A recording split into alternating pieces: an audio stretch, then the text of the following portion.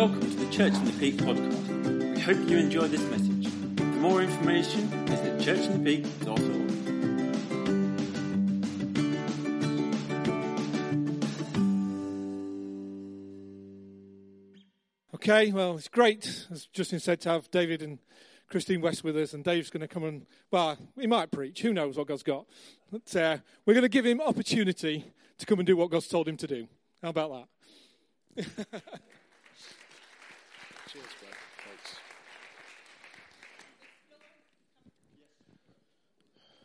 I stand up and you all leave. I am so secure. Excellent. So good. I love the family stuff. I really do.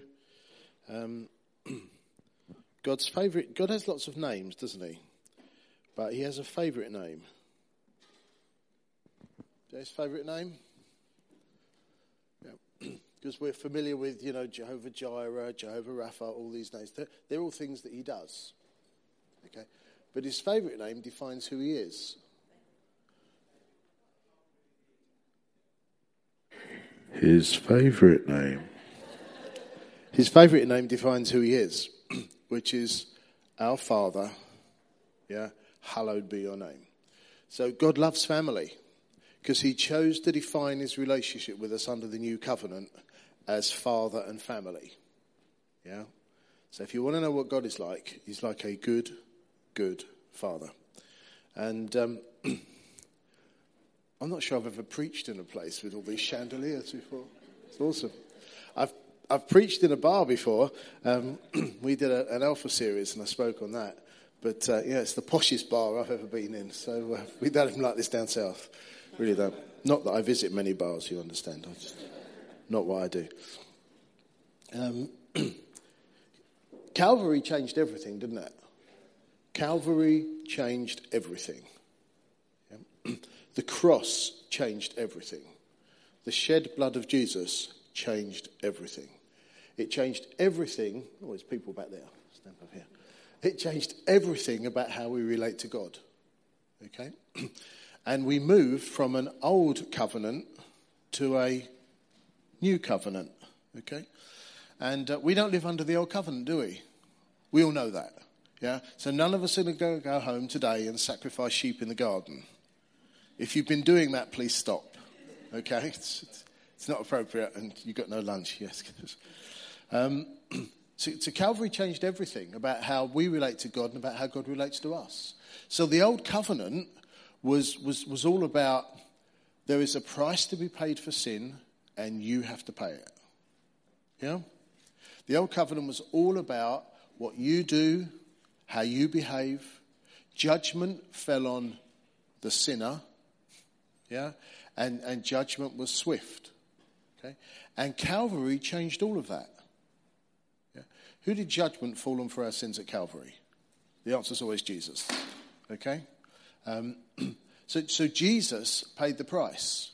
So everything changed. Everything changed. Who's ever heard a sermon on love before? You ever heard a sermon on love? Yeah, we've all heard a sermon on love. Millions of sermons on love. Well, this is a sermon on love that is going to drive a bus through other sermons on love you've heard, I'm afraid. So it's time to open your hearts, open your minds, and open your Bibles. Because everything we're going to talk about, you'll find in Scripture. It's just that we're going to find some stuff in Scripture that's always... You've been reading your Bible for years, yeah? And suddenly you read something you've not seen before. Right? Well, we're going to look at a Scripture this morning that has some stuff either side of it that I missed for a very long time. What are the two greatest commandments? Those of you with us over Saturday and Friday know I like asking questions. And the challenge is to know which is the trick question. All right, so I'll give you a clue when it's a trick question. This is not a trick question. What are the two greatest commandments? Love God. How are you supposed to love God? Hands up all the people managing to love God with all of their soul, all of their heart, and all of their mind. Anybody managing that? I did it once for a few seconds. Yeah? And the second commandment is like it. Love your neighbour as yourself. Okay. We've heard those taught, haven't we? Here's my question. And if you want to find that scripture, it's in Matthew 23, verse 37. Don't look at it yet. Don't look at it yet. Because here comes the trick question. Are you ready for the trick question? Those 2 commandments, are they old covenant or are they new covenant?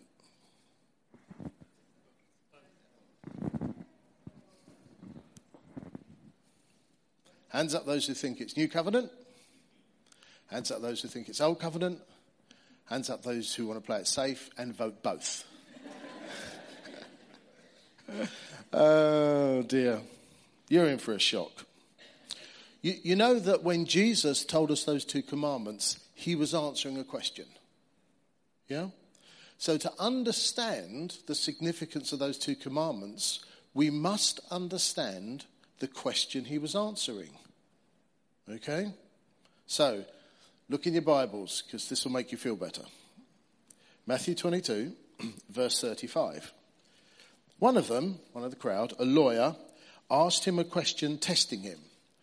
This is the question Jesus was answering. Teacher, which is the greatest commandment in the law? So Jesus was asked, what's the greatest commandment under the law? We do understand the law and the old covenant are synonymous. We're not under law anymore, are we? No, we're not. You're not sure where this is going, are you? You stopped answering questions. So the greatest commandment in the law is love the Lord your God with all your heart, with all your soul, and with all your mind. That's the greatest commandment. And this is the greatest and foremost commandment. The second is like it, you shall love your neighbour as yourself. On these 2 commandments depend the whole of the law and the prophets. Okay? So the 2 greatest, don't look so worried, Justin. It all works out okay in the end. 2 greatest commandments under the law are love God with everything you've got and love your neighbour as yourself. Those are old covenant commandments. So the good news is we don't have to love God and we don't have to love each other. So all the people you want to get your own back on, feel free. No. Who knows that the requirements of the old covenant are always higher than the requirements of the requirements of the new covenant are always higher than the requirements of the old covenant. Always. So under the old covenant, you could be as filthy-minded as you like as long as you didn't do anything. Under the new covenant, you have to keep a clean mind as well as clean behaviours. Because under the new covenant, to even lust after somebody is sin. That wasn't the case under the old covenant. The old covenant, the sin was doing something about it. So the requirements of the new covenant are always higher because they work on the basis of we are new creations and transformed on the inside. So if the old covenant was love God with everything you've got, what on earth is the higher requirement of the new covenant? And if the old covenant was love your neighbour as yourself, what on earth is the higher requirement of the new covenant? Would you like to know? Okay. We'll do people first. Jesus said, a new commandment I give unto you, that you love one another. Come on, it's in Scripture. It's not a trick question. That you love one another. Okay, Jesus gave them a new commandment. It was a new commandment because it replaced an old commandment. Are you with me? So which is easier? To love people like you love yourself, to love people who are like you, to love people who like the things you like, or to love people the way Jesus loved them? Ooh. See, under the old covenant, I just have to love people like I love myself. Yeah? So I get to treat you the way I like to be treated. We talked a lot about love languages. My wife's love language is gifts. So that love language stuff, yeah? Under the old covenant, you got to love people like you loved yourself. The trouble is, we don't always love ourselves very well, do we? Yeah? And we tend to hate in others the things we hate in ourselves. And we tend to do things for others to make them happy that would make us happy. Old covenant. New covenant is we get to love people like Jesus loves them. Which means you get to love people who aren't like you. You get to love people who think differently from you. And there are nations in the world who could really learn that lesson right now. You get to love people who enjoy doing different things to you. Gosh, you get to love people you wouldn't normally associate with. You get to love people who would do you harm. You get to love people who would do you good. It's a much higher requirement. And it breaks down a partisan spirit. It breaks down walls, and it includes everybody.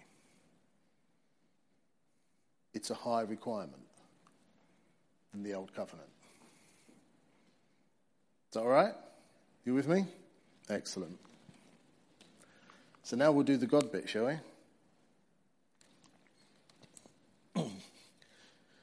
What on earth could be a higher requirement than loving God with everything you've got? Yeah? Well, Calvary changed everything. Before Calvary, under the Old Covenant, it all depended on what we did. And under the Old Covenant, as we've just discovered, that even loving one another was very you-centred, very self-centred, all about you and what you could do for other people based on who you were. Under the Old Covenant, our relationship with God depended entirely on what we did, on the sacrifices we offered, and on judgment coming on us. Under the New Covenant, the emphasis shifts from how well we love God to how well God loves us. The shift is complete. Where would you rather your confidence be? How well you're loving God, or how well God is loving you? The answer is Jesus. No, the answer is, we would rather put our confidence in his love for us than our love for him. Now, love belongs on both parts of a relationship. You understand that. I'm not saying we don't get to love God. But where we put the emphasis, where we put our security, where we put our foundation, where we put everything has to change under the New Covenant. Our emphasis has to be entirely on how well he loves us. Do you like some scriptures for that? Excellent. I'm glad you like scriptures. First thing we need to understand, and John tells us this in 1 John 4, God is love. Okay? All love originates with God. Yeah? If there was no God, there would be no love. Why do you love God? Say that again? Yeah, 1 John 4 again tells us. The only reason you have any affection and love for God is because he first loved you. And when you realised he loved you, it stirred up and provoked a love in you for him. That was the way round it started. He loved you when you were far off and hated him, or were indifferent towards him. And who knows that sometimes being indifferent can be more damaging than being hateful. Yeah? You only love God because he first loved you. And the New Covenant redefined our love relationship with our Heavenly Father. And again, 1 John 4 is a really good chapter to read, because it's all in there. Herein is love. This is how love under the New Covenant is defined. Herein, this is what love is. Herein is love, not that we loved God, but that he loved us. The love in our relationship has to be defined by his love for us, not our love for him. Because if it's defined by your love for him, you can have good days and bad days in how connected you are with God. If your love is defined by if your relationship is defined by his love for you, who knows, he doesn't have a bad day. He doesn't get up in the morning and go, I never realised that about you. Yeah? Guess I better rethink my commitment. Yeah? You don't do something bad and then God go, didn't see that coming. God's never disillusioned with you because he had no illusions about you in the first place. Okay? You've been disillusioned with yourself. Yeah? And we mentioned this yesterday. So often when we do something wrong, sin, yeah, when we do things that under the old covenant would have broken our relationship, yeah, we punish ourselves. Yeah? And we punish ourselves to prove how sorry we are. Yeah? So we don't pray, or we don't worship, or we don't go to church, and you should take a few weeks out to show how sorry you are. Yeah, or you sit in the back row.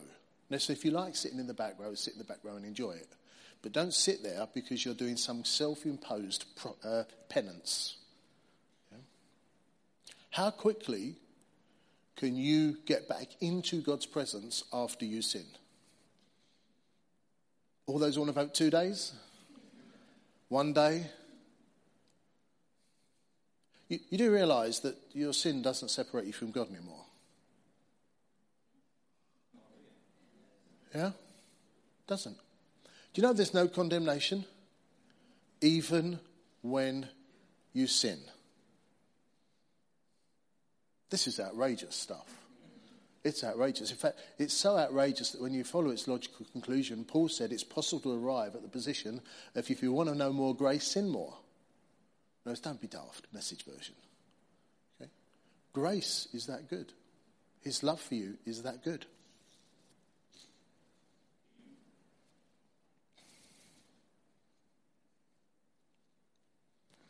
Which disciple did Jesus love the most? John. Who tells us Jesus loved John the most? John.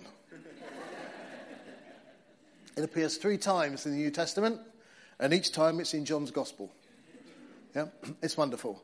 It appears at the Last Supper, yeah, when it says the disciple that Jesus loved was slouched all over him. Yeah, reclined his head on his breast. No, slouched all over him. Okay? And the other disciples were kind of, you ask him. Yeah? The other one was at the crucifixion. And then the other one is at the resurrection. Yeah? The ladies get it first, and they often do, because they're more intuitive very often in these things, and they're more willing to believe when they're... Anyway, we'll stay away from that. So the men catch up. Okay? We catch up in the end. We go to the tomb. And Peter, and the scripture says, Peter and the other disciple, the one that Jesus loved, ran to the tomb, and the one that Jesus loved got there first. So it's a bit like you and me going, me telling a story of, Justin and I ran off to church, and the one that Jesus liked most got there first, and he was second. Yeah? Do you really think Jesus loved John more than the other 12? I'm not sure he did. Yeah? I'm not sure he did. I think Jesus loved Judas as much as he loved John. Gosh. When Judas came to betray Jesus, he greeted him with the words, friend. I'd have had other words, wouldn't you? Yeah.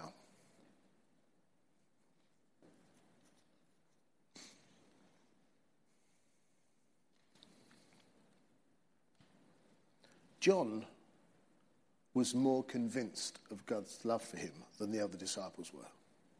That's the difference. Yeah? It's not that Jesus loved him more. It's just that John believed it more. John believed it more. That's all there was to it.